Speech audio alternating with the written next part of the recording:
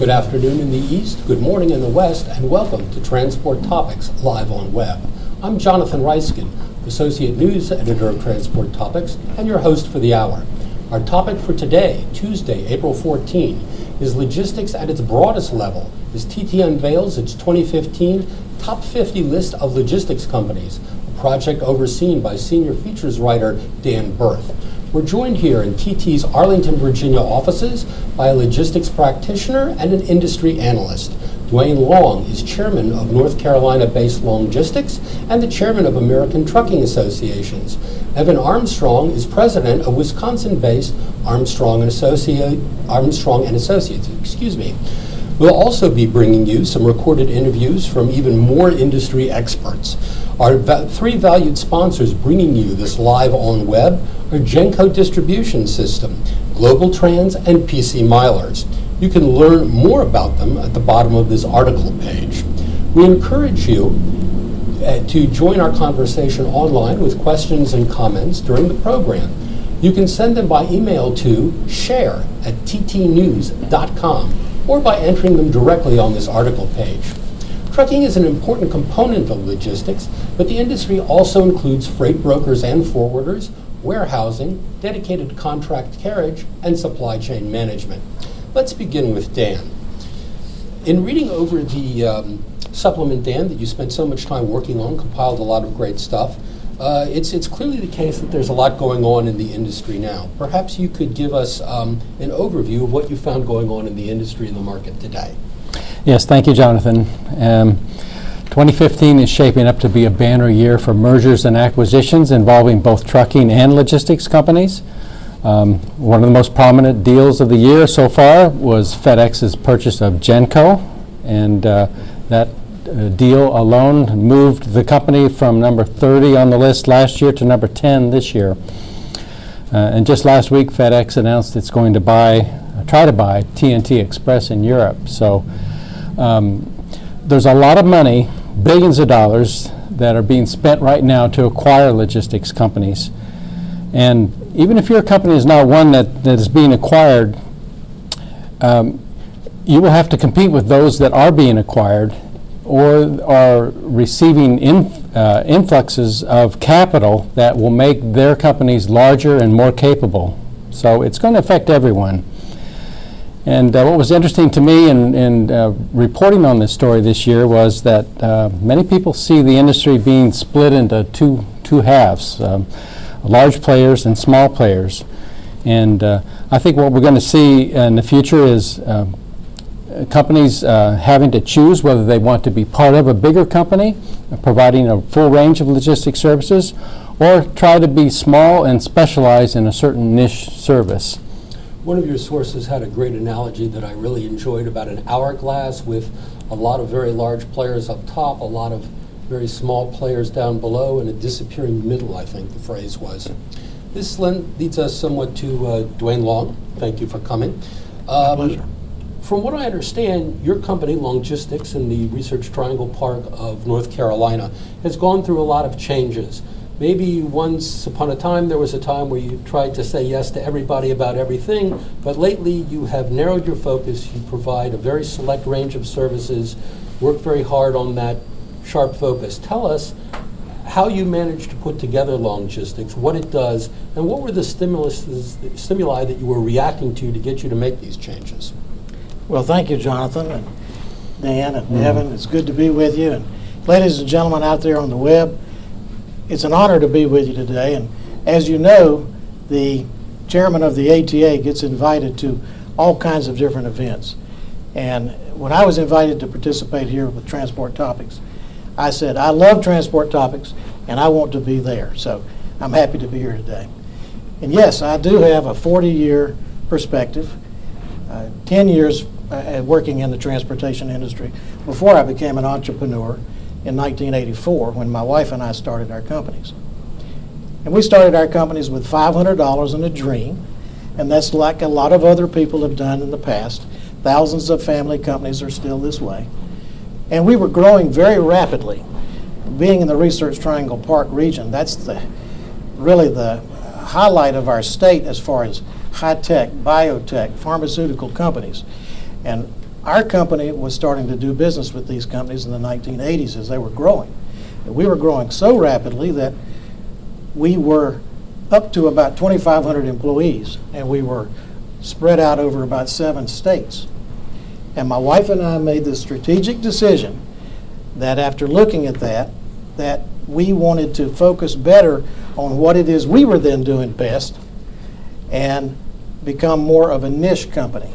Now, part of that came from the fact that we were approached by venture capitalists, other companies that wanted to see if they wanted to buy our company. And you got to remember, I was in my 40s at the time, and I wasn't ready to give up ownership of my business. And how many hours a day or how many days a week can you play golf? I felt like I wanted to continue to work. So what we did was we wanted to have a situation where we could be in control of our own destiny with our team of people and with our customers. And we made that decision, and we became a niche company. We were big, we were medium-sized, and now we're small. Tell us about the components in logistics. I think it's warehousing and some trucks. What do you do, and how do the two halves fit together? Our 2 specialties that we focused in on is pharmaceutical transportation by truck.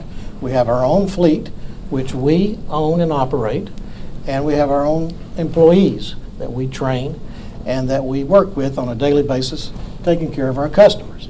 Then we have warehousing, and this is in buildings that my wife and I decided to own. We are in the real estate business as well, and our specialty there is foreign trade zone management.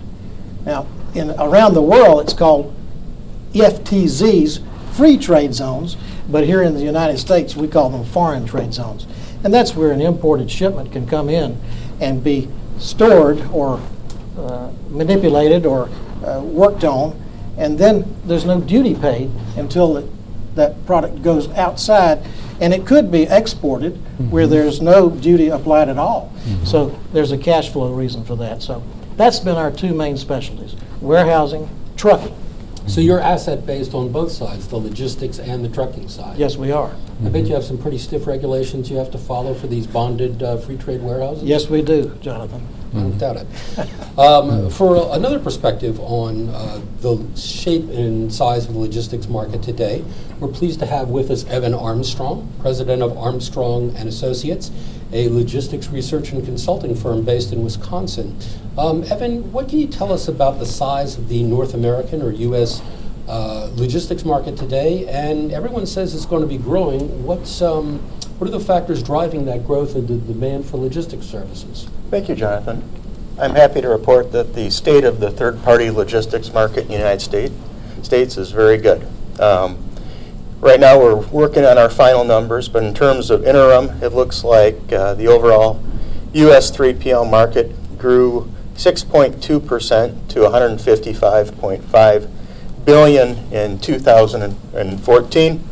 And in terms of the individual segments, we've seen the highest growth with domestic transportation managers, the freight brokers and network transportation managers.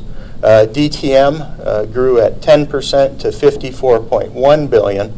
And we also looked at what the potential market is now. So in the United States, when you look at all the modes, all of what's happening in the transportation side, we estimate that the potential market for domestic transportation managers is $380 billion. So the level of penetration is still pretty low, and as we know, there's still a lot of market fragmentation in that market. 2 of the companies of note, as I believe Dan mentioned one of them, Coyote and TQL, both are good. Coyote's reached $2 billion with the Access America acquisition, and TQL is on their way there. And it's interesting because both have very different brokerage models. On the international transportation management front, we're still hampered by slower import activity, especially out of Asia. And I know some of the hope is that the stronger dollar is going to help improve that activity. But it grew 4.5% last year to $48.3 billion. In terms of dedicated contract carriage, the driver shortage and ongoing capacity issues have definitely helped the DCC market, which looks like it grew to about $12.8 billion in 2014, or 6.7% year over year. And value-added warehousing and distribution is maturing. It's really a lot about size and scale, and when you look at large and mid-sized players in the general warehousing space, a lot of them have those networks that are across the nation. So value-added warehousing distribution is about a $37.2 billion market segment now. Overall, from 96 to 14, we estimate that the 3PL market has grown at a compound annual growth rate of 9.4%. That's a fairly staggering number, 9.4% year after year. I don't know anyone who wouldn't take a return on an investment like that. Evan, when you mentioned Asia, is the problem that you saw on imports from there related to the West Coast port shutdown that we've seen for most of the early part of this year, or are you talking about something with legs on it that's ongoing? Yeah, no, it's really, about 5 years ago, the Chinese economy cooled, and we've seen the repercussions of that. If you look at some of the volumes out of Asia and what's happening on the import side, it's really due to the Chinese economy, and that's the biggest part of it. We have seen some, nearshoring activity, reshoring activity, which is going to impact it, but it also means there's more opportunities in terms of cross-border trade and handling cross-border trade for 3PLs. But, so NAFTA is doing well. Yeah, so NAFTA is doing very well. I mean, if you keep following what's going on in Mexico, especially along the border, Fiat's making investments. A lot of automotive manufacturers keep on making very, very large investments, and the cross-border activity is very solid. A lot of providers, C.H. Robinson, I visited their Laredo operation. Transplace has a Laredo operation. A lot of major 3PLs based in the U.S. have definitely taken note on cross-border trade. Our readers have been very interested already. They have written in questions days before, in some cases, we started talking here. Specifically, Allison Fentress writes a question that might be good for you, Dwayne. She wants to talk about technology. For trucking or logistics firms today, what do you think, or what do you see as the biggest technology-related pain point for a firm today? And are there any technology issues you think are creeping up on us in the next year to 5 years that will have to be addressed? Well, I do, and thank the lady for her question. I have a long history in thinking about technology. In the 1980s, my company was the first trucking company to put a satellite tracking unit on its truck in North Carolina. And in the 1990s, my company was also the first trucking company to establish a website. So technology is very important in my business.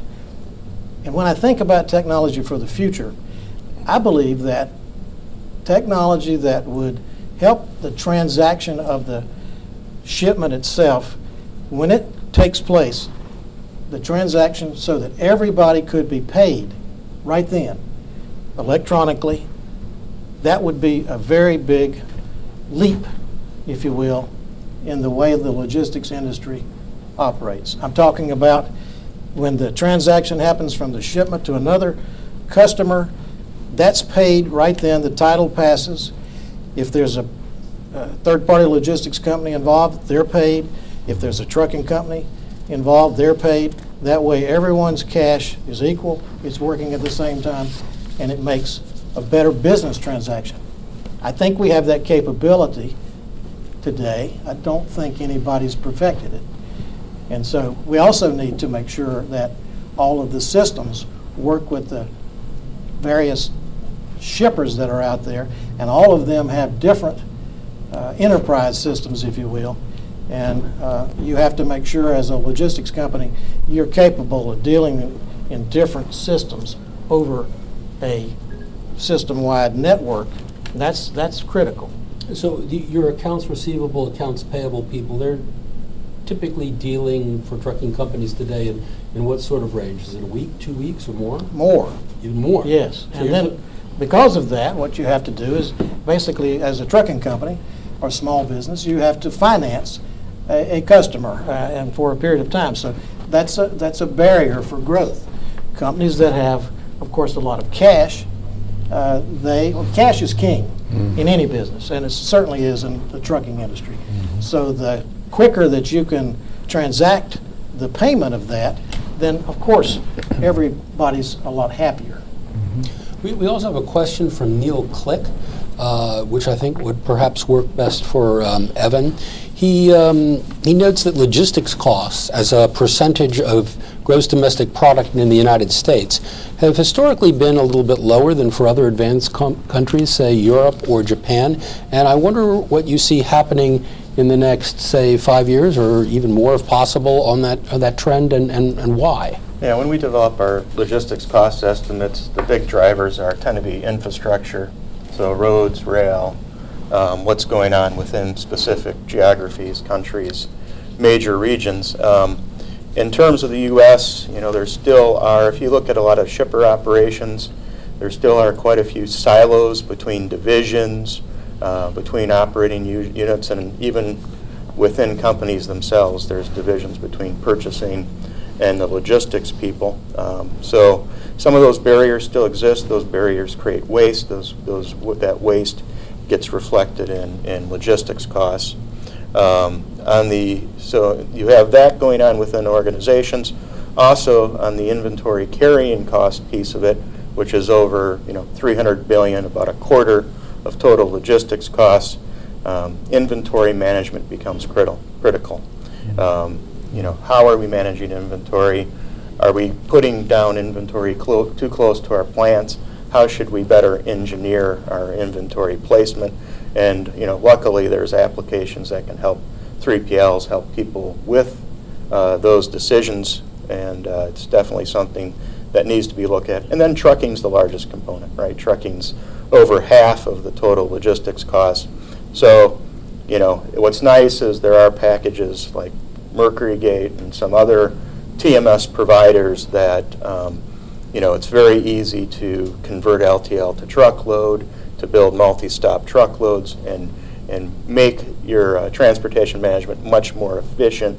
The problem is that, those tend to be driven by 3PLs, and 3PLs provide TMS as a resource in addition to providing capacity, but overall, better network optimization, better transportation selection would definitely help take out logistics costs. So a couple ideas there. So Dwayne is looking for smoother payment process, making that more efficient, but it sounds like perhaps in the delivery of service of optimizing networks and selection of transportation modes that we might be able to see improvements on that too. Yeah, there's still waste in a lot of areas, and it still amazes me today. It takes me back to my days when I was at C.H. Robinson and other companies on the 3PL side, that there are still today, you walk into a customer and they still don't have visibility to their inbound transportation, and we're sitting here in 2015 and we thought it would have changed by now, so but it's still a challenge.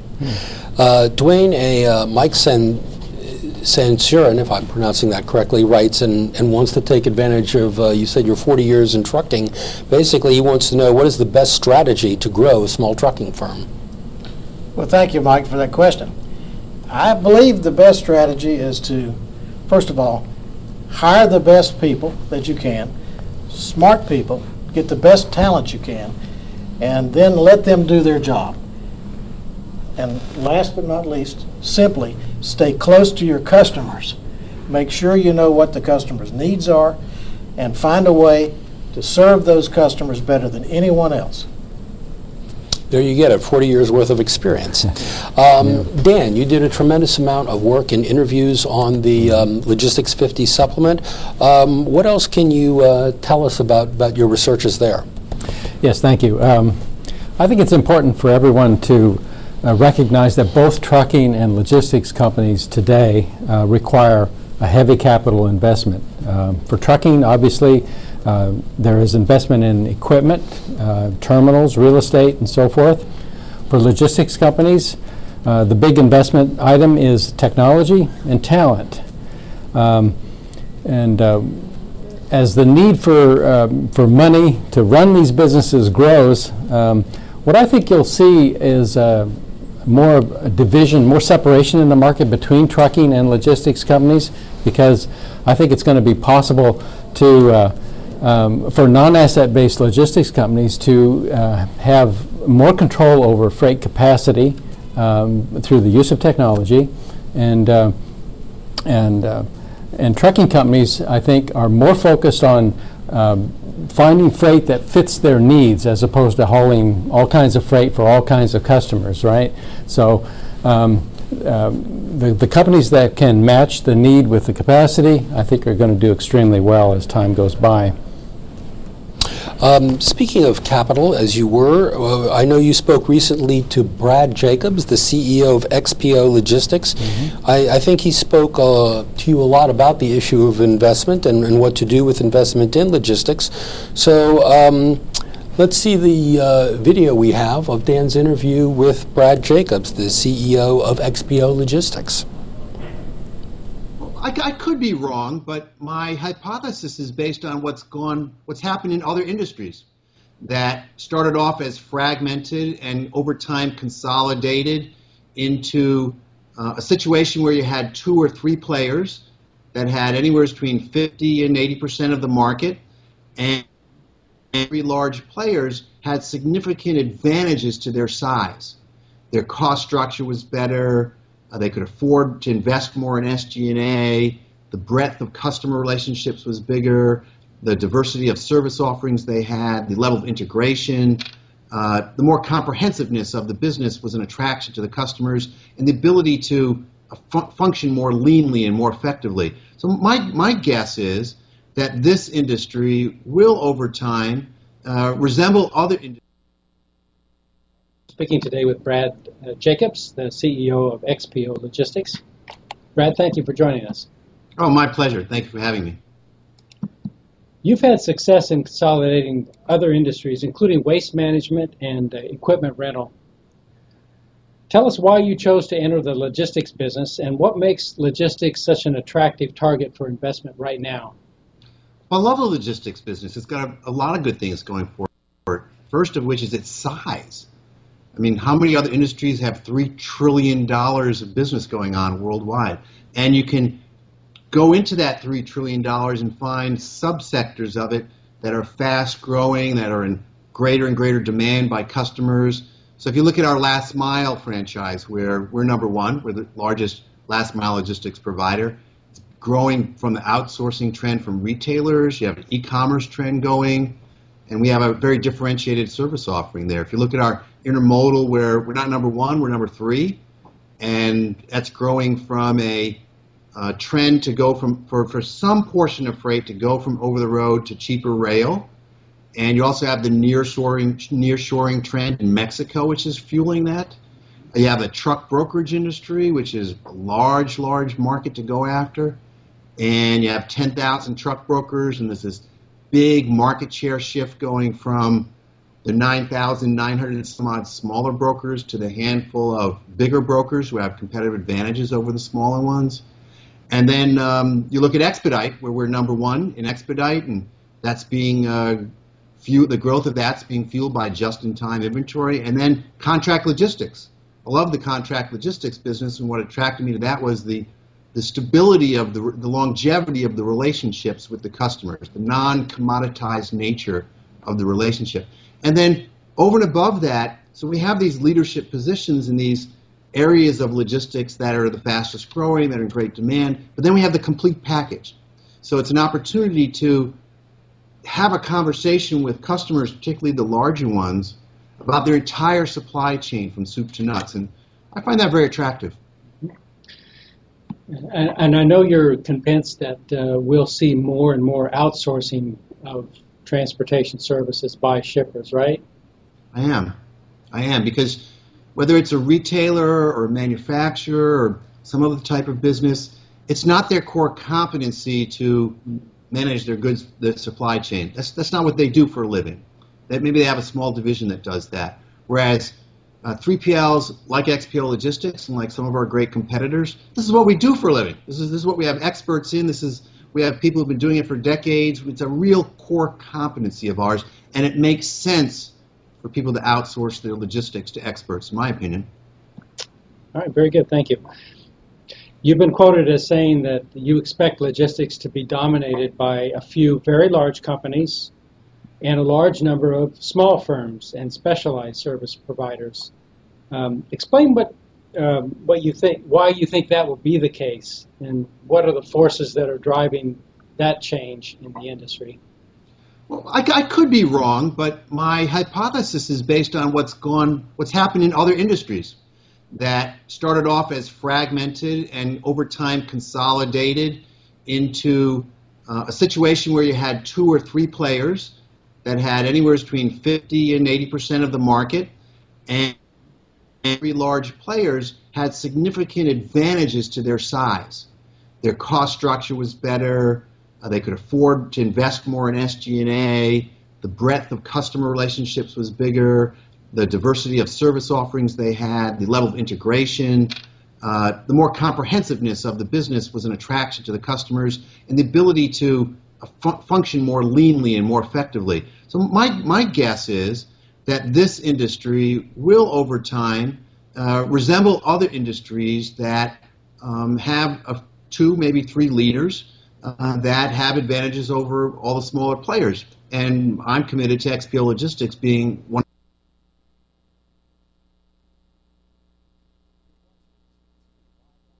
The 2015 Top 50 list of logistics companies. We welcome your questions and comments by email at share@ttnews.com or by entering them on the article page.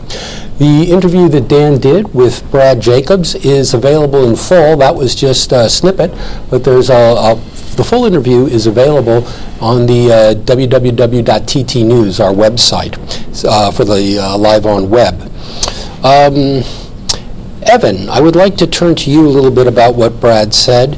In terms of, we've had some interest in the valuation of these acquisitions. Dan did a really good job in the supplement of documenting acquisitions that were made right after the bottom of the recession, the trough in the 2010-2011 period. I'm guessing that was a good time to be a buyer of companies. Now it's accelerating. You guys mentioned FedEx buying TNT, for instance. Is this now a seller's market for the M&A world, or how do you see it? Well, it's a reflection of the economy coming back and really logistics companies doing much better. It is a good time to sell, especially with multiples as they are, and a good time to take a company public. Well, it varies by the type of company. So if you're looking at a domestic transportation manager of any size, the multiple is going to be 10 times EBITDA. You know, if you're talking about a company like Coyote who's going to go public, I imagine when Coyote goes public, it's going to go to, for a multiple even higher than that. So significant multiples. Still a favoritism to non-asset-based companies versus asset-based companies because of the returns on invested capital. And I can tell you we do M&A activity, and it's been a fairly active last 2 years. We helped Carrier Logistics with its IPO and helped NOL divest APL Logistics. So it's been exciting. I understand that you've worked with Brad Jacobs. What can you tell us either about him or his operations? The hardest thing about XPO is keeping track of the number of acquisitions now. No, but he's made quite a few, and is growing it according to plan. So we did work with Brad initially on developing the plan before he bought Express One, and then for some time after that. And he's got a plan. He's executing the plan. He's growing both organically and then through the multiple acquisitions, and he has a lot of pieces to be an integrated supply chain manager. So the real question is, when will it start being more profitable and get it going on the other side of the financial side. But right now, I think the investment community is being fairly forgiving with him, given the level of investment, and definitely letting them run with it and take it to where it can go. Okay. Now I'd like to turn our attention to the top of the Logistics 50 list, specifically UPS Supply Chain Solutions.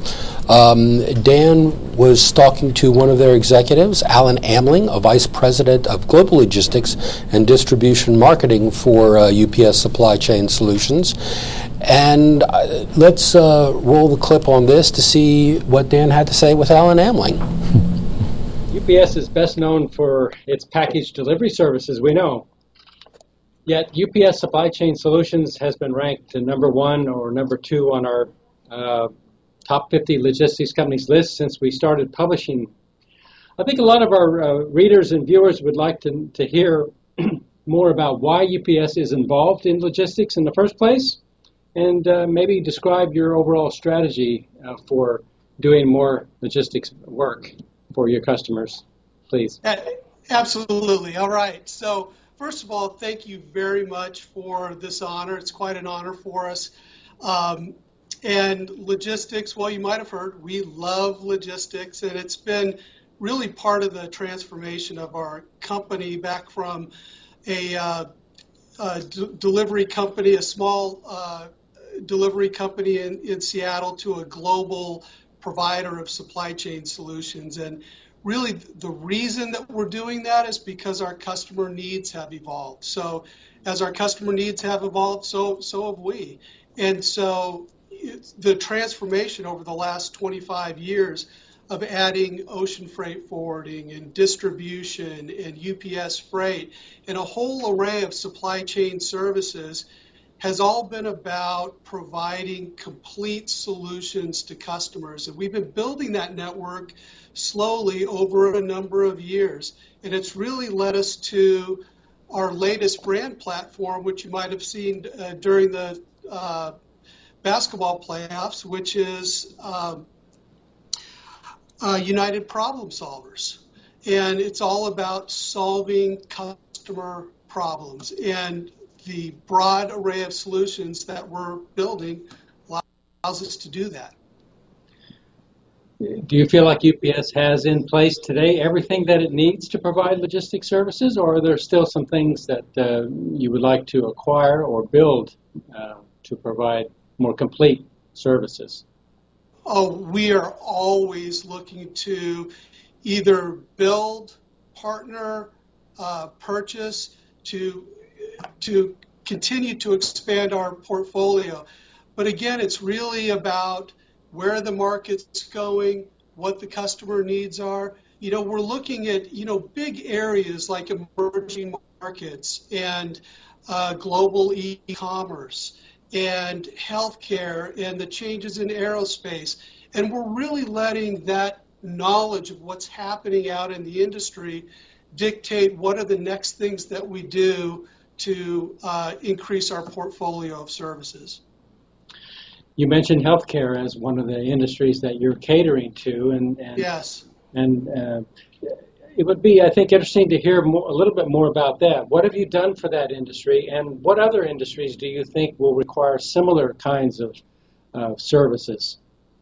Yeah, so healthcare has been a big focus for UPS for a number of years, and what's driving that, getting back to the customer, is an aging global population, right? So there's an increasing need for healthcare services, and at the same time, that industry is becoming much more complex, highly specialized medical devices and other healthcare services. It's highly regulated, and that regulation is continuing to evolve, and it's under tremendous cost pressure. So when companies are feeling those dynamics, that's when you would bring in a 3PL to see if you can streamline and improve your supply chain. And this particular supply chain requires a lot of really specialized capabilities, from GMP-compliant warehouses to temperature-sensitive transportation to pharmacy services. There's a number of things that this industry requires to run. Okay, thank you. And what what other industries do you think will kind of follow this pattern of outsourcing its transportation and logistics work? Yeah, good question. Yeah. So it's not just one industry. One industry that I would say has a lot of similar characteristics to what we're seeing in healthcare is aerospace. So aerospace, highly regulated, highly complex. It's a high value item. It's got to be there when it's got to be there, and that's something that is perfect for a company like UPS with a broad array of capabilities that are global. But really, if you look at other industries, take what's happening in direct-to-consumer or e-commerce and omni-channel, that the customer has access to the greatest source of power since the dawn of time, and that is information. And they are changing the supply chain, and you've got new companies like Alibaba and Amazon that are changing consumer behaviors. And when consumer behaviors change, the supply chain has to change to service them. So if you're growing quickly, if you're expanding into emerging markets, do you really want to put capital in those emerging markets as you expand and as you meet those omni-channel needs? Those are things that are so complex. It's not really a core competency for most companies. So those are the things that you outsource. A good discussion, Dan. Thank you. I think everybody's always curious what Big Brown is up to. We've had a number of questions that have come in about freight hauling capacity by trucking companies. How many trucks are available? Even if you're a non-asset-based carrier and you think that's a good business model, at some point you're going to need actual trucks. We'll start with Dwayne. How is the status of capacity for freight hauling in the trucking industry? Is it impinging upon the ability to move freight? And if the capacity isn't there, how do you skin the cat and get around that? It's, I think, one of the number one issues that we have in logistics and trucking today. The capacity is tight, and it's getting tighter, and it's going to get even tighter. And it has to do with the fact that, as we all know, a lot of the truck drivers out there today are baby boomers like myself, and the demographics are such that they're retiring, and we do not have enough young people coming into our industry. All of us in the trucking industry and in the logistics industry, we need to encourage young people to join our industry. It's a great industry, but we need to explain to them what we do, because we're also not as well known as we need to be. We need to promote ourselves better, and we're working on that. But I believe that a successful logistics company in the future, whether they're asset-based or non-asset-based, they have to figure out a way to buy capacity. The smart shippers are doing that now. They're contracting with their suppliers in more than just a one day at a time transaction. You have to have a length of time. You have to talk about the volumes of it. And this is the way you're going to be able, as a successful company, succeed in the future by basically guaranteeing your capacity. We were talking a little bit earlier, and the discussion got to load boards, which is an interesting use of technology to smooth out information and provide it instantly, but you were a bit skeptical about the long-run future. I am, and it's because, by the way, I love owner-operators, the one-truck people, but the thing that's a problem for them is that if they are relying on going from a truck stop to a truck stop and looking at a load board, trying to find shipments to handle for their next load, that is not a sustainable business model. Because? Because they have to make their truck payment, they have to feed their family, they have to have revenue, and in doing that, they're not guaranteed a situation where they can get that next shipment. They are at the mercy of what's on that load board. So long term, it's not easy for them to succeed. Yes, there are owner-operators who have been doing this for 20, 25 years, but in the future, they're going to have to connect with one or two, maybe three companies. One would be best, and stay with them, work with them in that capacity, and make sure they have something that they're doing every day, every week. Is this kind of the FedEx Ground or Landstar system model where people are owner-operators or business capacity operators are linked fairly closely to firms? Those companies have taken that business model and they're doing exactly what I was just talking about. But there's still thousands of owner-operators who are not contracted with one company. And they're, again, basically at the mercy of these, load board type situations. And I feel for them because they're good people and they're trying to live the American dream, own their own truck, own their own business. And so we have to find out a way to help make them successful as well. You said you have 40 trucks. You thinking of 45 maybe? Well, our goal is to have 100. So we want to double in size. And By that's because when? By this time next year. Huh. I have a young management team now, and they're ready to grow, and my wife and I are ready to support that. Tell them it's easy to get the trucks doing, it's hard to get the drivers. That's right, exactly. Evan, in your discussions with shippers and 3PLs, what are you hearing about the capacity issue? Capacity's tight. It's come back a little bit because of a little less activity in the fracking areas, so it has freed up a little capacity as the price of gas and oil has come down. But it's going to remain an issue. One thing is that we've been working a lot in Mexico over the last 3-4 months, and in Mexico there actually are some very good motor carriers, and right now they're limited in terms of where they can operate. Currently they can handle international shipments, the ones that have the operating authority to do so, and there's over a dozen of them. They have the authority to handle international shipments up into the United States. So, in terms of capacity, we could do more on the work visa side. We could do more work with the carriers south of the border, and that would definitely help free up capacity. I think, given the growth of the non-asset providers, the domestic transportation managers, there's definitely enough capacity, and they really help manage that capacity, going back to Dwayne's point, better than load boards, because they're actively managing it versus some type of passive systems approach. Speaking of... one other note, Jonathan, sorry. But in terms of dedicated contract carriage, one thing we did see, Hunt's DCS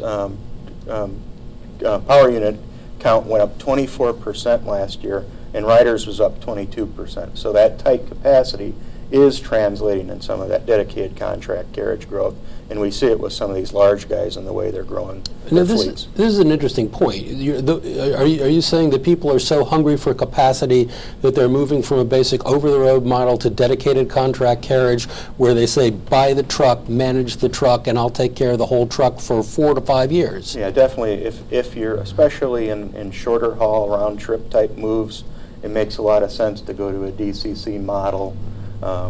Just to make sure you always have capacity, especially if it's like an inbound JIT manufacturing environment. So, it plays right into DCC. You mentioned the management of shipments by brokers, and speaking of brokers, Dan is going to be going down to Orlando, Florida fairly soon to take part in the Transportation Intermediaries Association meeting in Orlando. He will be talking about the logistics top 50 list that he has compiled. And recently, Dan and I spoke with Bob Voltman, the president of TIA. And at this point, I'd like to do a clip from the Voltman interview that we recently had. We're joined now by Robert Voltman, president of the Transportation Intermediaries Association. Bob has run TIA on a daily basis since 1997. Earlier in his career, he worked for the National Industrial Transportation League, the U.S. Interstate Commerce Commission, and a Lone Star State native. He's also worked with the Texas House of Representatives. Thanks for joining us, Bob, and Dan Berth will be starting the questions. Thanks, Jonathan. Yes, and welcome.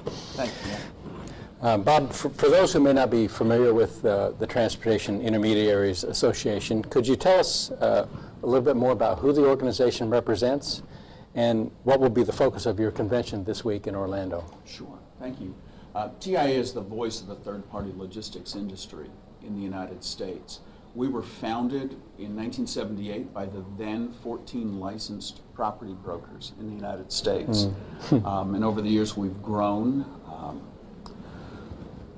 We represent all aspects of the industry. Our primary member is brokerage-based, but about a third of our members are asset-based companies. About a third of our members are involved in warehousing, ocean freight, air freight. So we cover the whole gamut. And we're probably the only organization that does cover the entire spectrum of third-party logistics.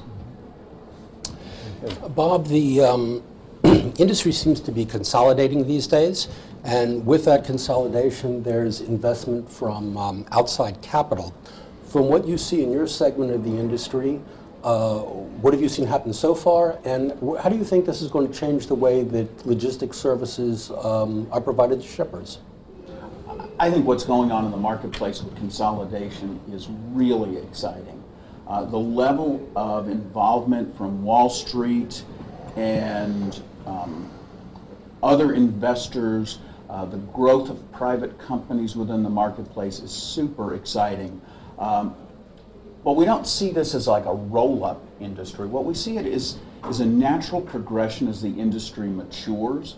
And then we see some striation of the size of companies serving different sizes of shippers and providing different levels of services to them. And the way we talk about it is, you know, you think back to when Lowe's and Home Depot were expanding, and it was going to be the death of the small hardware store. Yet, we still shop at a Village Hardware or the local hardware store because they provide unprecedented service. So we're excited by what's going on in the marketplace with the investment, the level of sophistication, the level of recognition the marketplace is receiving, but we're not worried that we're going to end up with a half dozen or a dozen large companies. Do you think that there's going to be a tendency then for very large shippers to work with the largest brokers as compared to small to medium-sized shippers are going to work with the corresponding brokers and forwarders? You know, it's anybody's guess what the future will be, but that's what I think.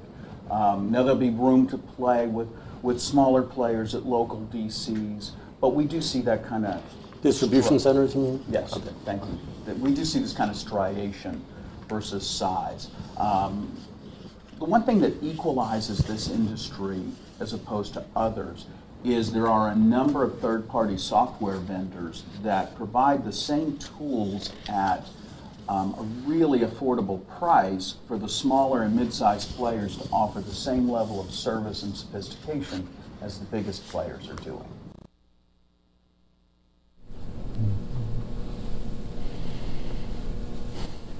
You're watching TT Live on Web, the 2015 Top 50 list of logistics companies. That was good to hear from Bob Voltman of TIA.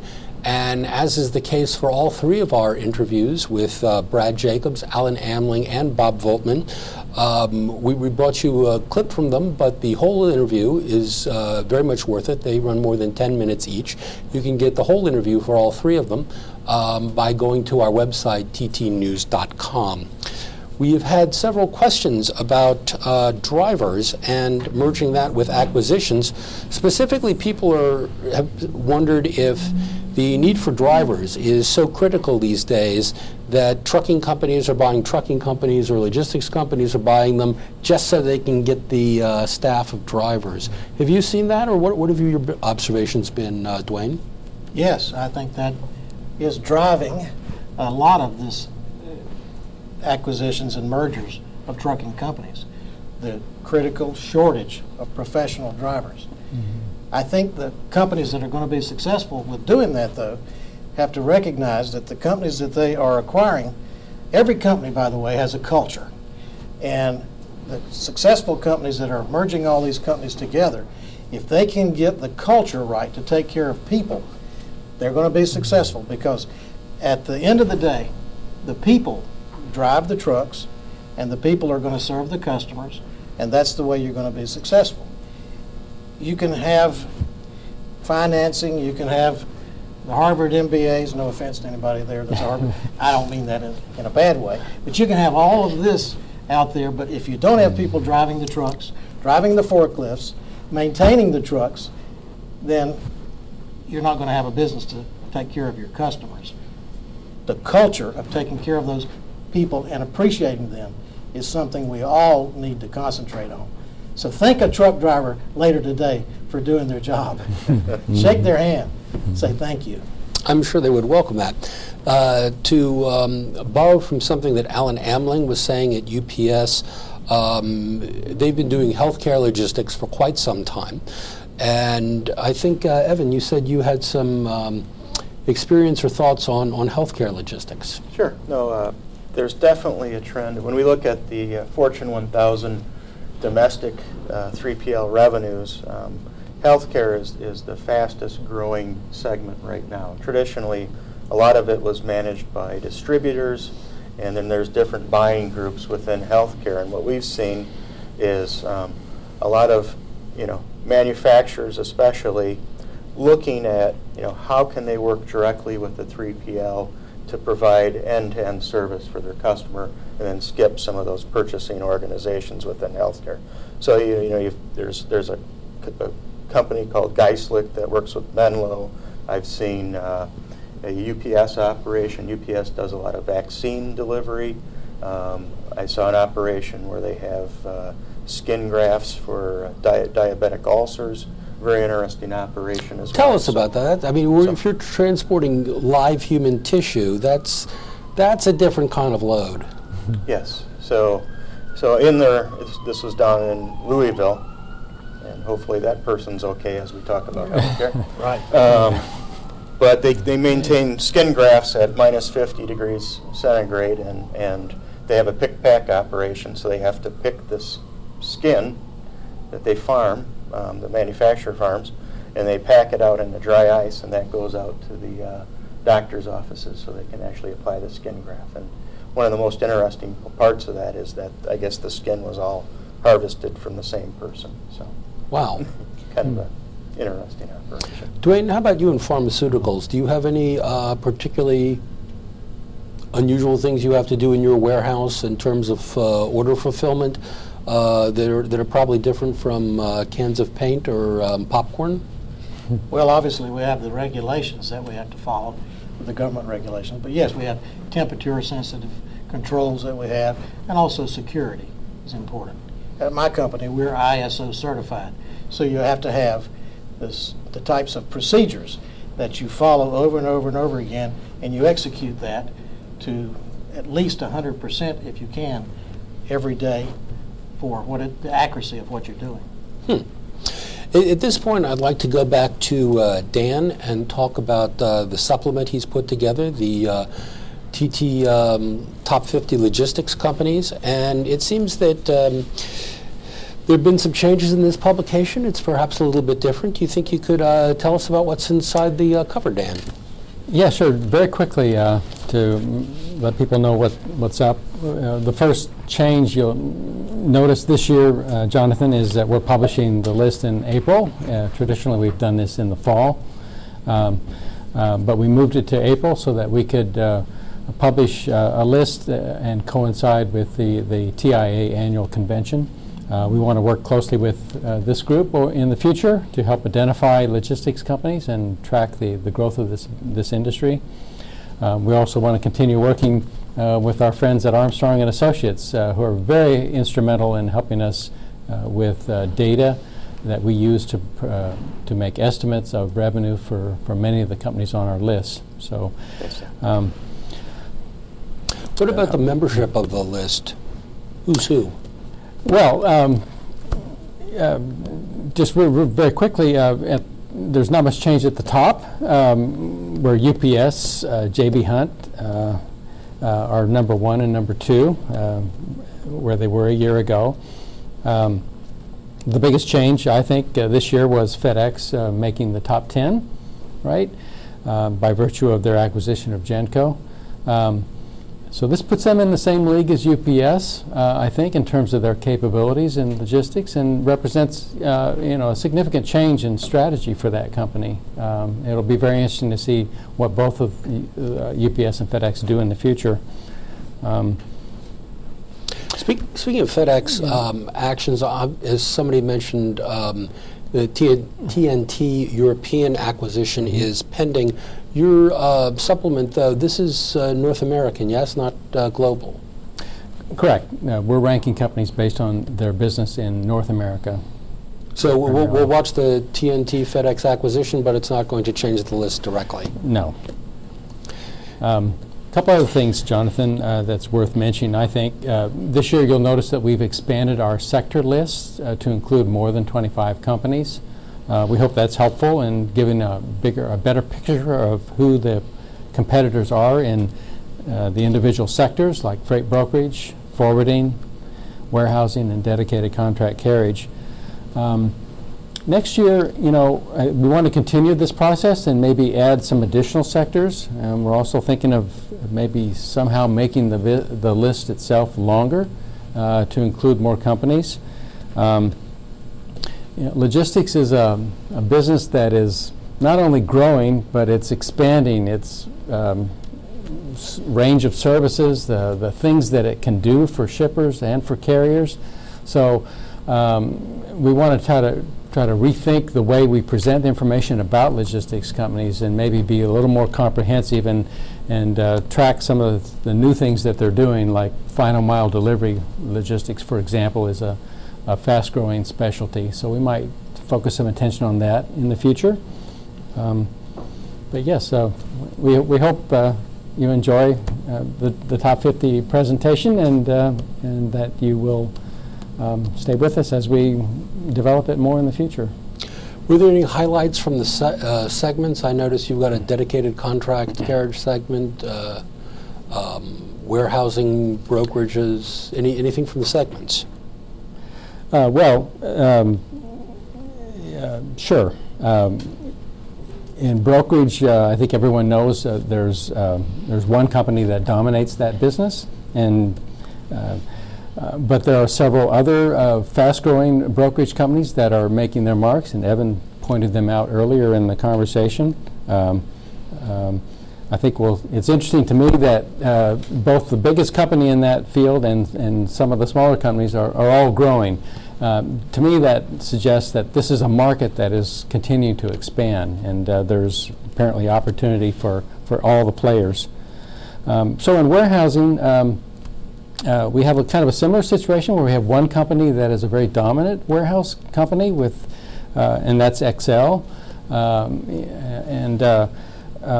but we have some new players like Lineage Logistics, which is a company that has been buying up other warehousing companies, and right now is becoming a very large provider of cold storage capabilities. I think it's probably the second largest in the industry after Americold, right?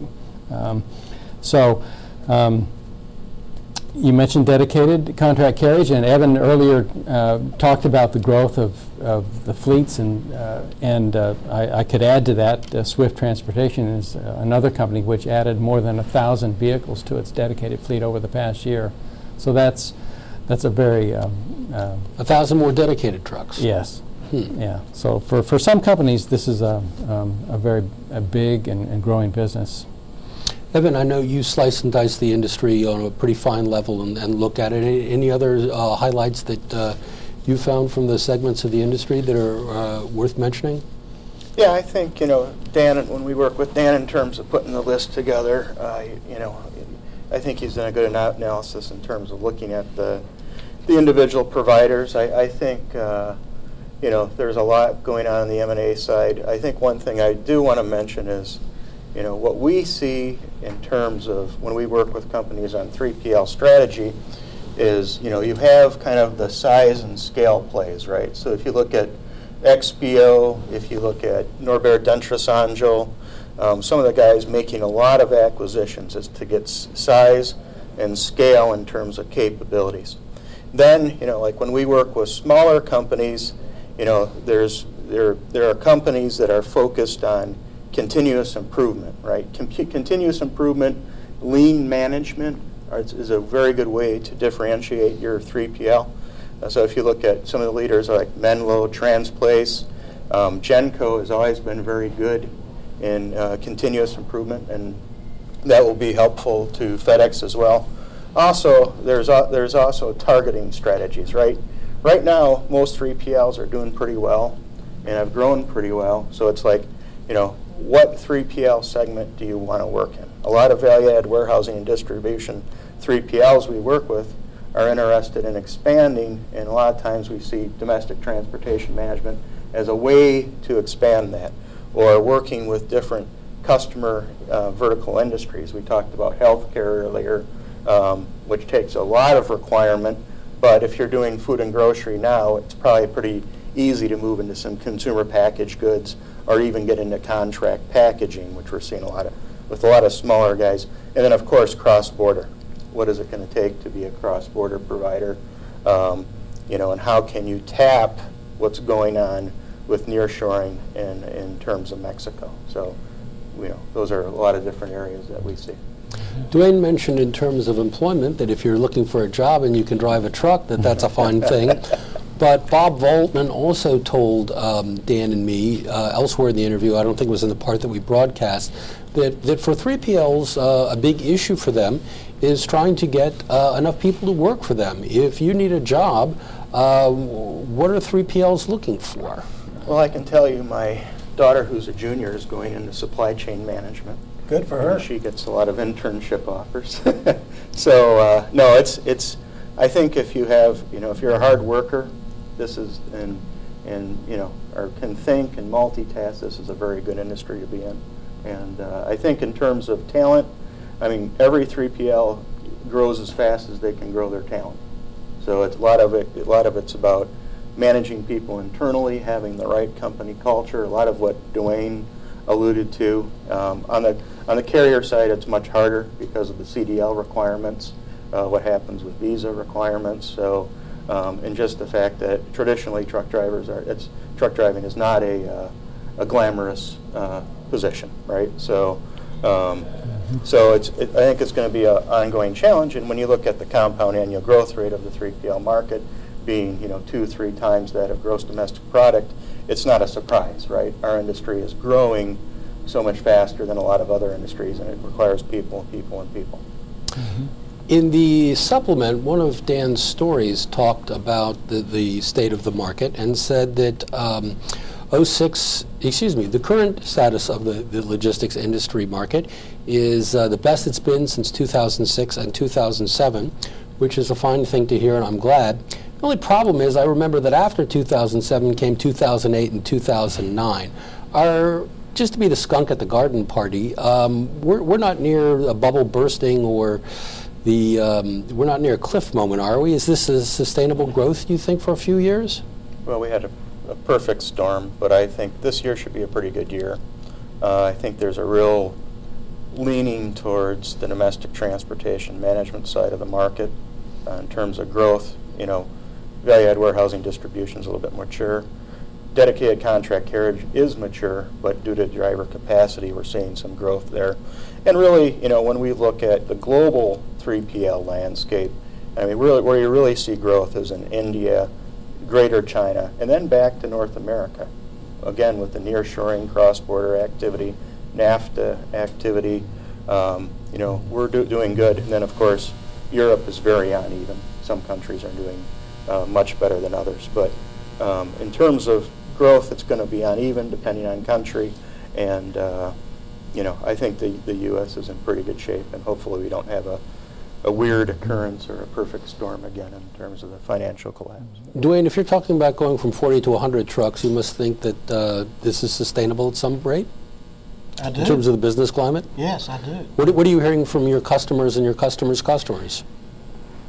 I tell people that my customers, they're all mad at me. They're not mad because we're doing a poor job. They're mad because I can't handle all their business that they're offering me.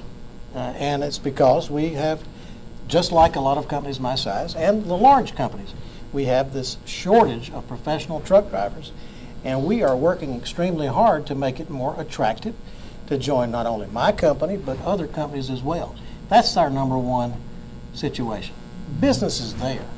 I agree with Evan. I think we're going to have a very good year the rest of this year. I think next year looks good. I don't want to get too far out with that, but I'm very encouraged about the way our economy looks, about the way the world looks, and just remember that the Chinese word for logistics is Ulio. Don't forget that, because the Chinese are out there, and they may be asleep during our webcam today, because it's after 1 o'clock in the morning there, tomorrow morning. But the Chinese, with 1.3 billion people and a lot of very large Ulio companies, they are coming to the United States and to North America.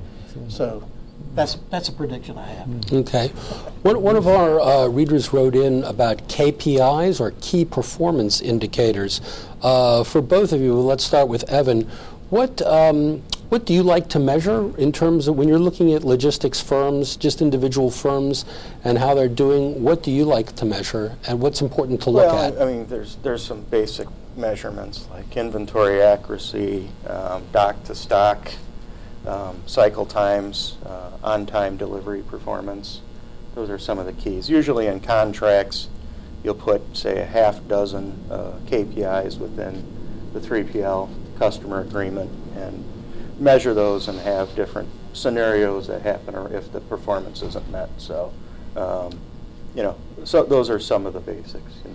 Shipping accuracy, How about you, Dwayne, as chairman of Logistics? What do you like to hear from your people? What do you measure to make sure things are going as well as you would like them to? Well, we have internal measurements that we survey everyone with, but I think just the measure of, are you happy at your job? This is what's important. Are you happy with things that are going on in your life? And how does your job affect that? I think that's the most important thing for people to consider. This is an interesting topic, and normally I think we could go on for quite some time. But at this point, I would like to start wrapping things up. And I'd like your closing thoughts from Evan first and then Dwayne about anything you've heard here today, anything you'd like to emphasize, any warnings you would like to let people know about, or how would you like to close this out? Start with Evan. No, I think, definitely third-party logistics did very well in 2014, and we see it doing significantly well in 2015. And, in terms of warnings, no dire warnings. I think that we hit the main topics in terms of capacity, cross-border, what's going on with freight brokers in terms of growth, and just continued growth is what I'm seeing. Okay. Dwayne, what do you see? Well, first of all, I've really enjoyed listening to Evan and Dan and the other people who were on our web camera earlier. This has been fun. The time has flown. I've enjoyed myself, and I think we have a great industry, and I just can't wait to see the next 40 years. Okay, fair enough. Thank you. And as we finish, I'd like to thank the TT staffers who work behind the scenes to make this production possible.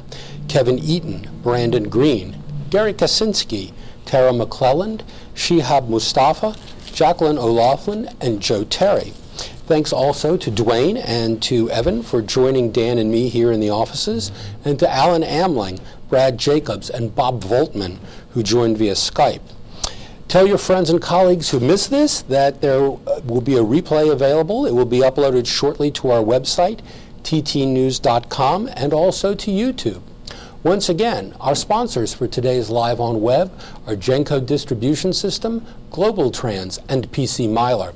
If you would like a downloadable PDF of the top 50 logistics list, our sponsor, Transforce Driver Staffing Solutions, has made it possible for you to get that on ttnews.com.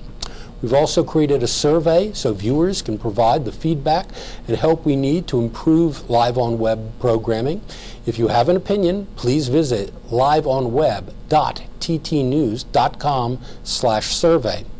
You can also find a schedule of upcoming events at our Live on Web homepage, including Tuesday, May 12th at noon Eastern, when we'll examine U.S. surface transportation infrastructure and federal funding for it. I'm Jonathan Reiskin. Thank you for joining us. Good luck with your taxes, and have a great rest of the week.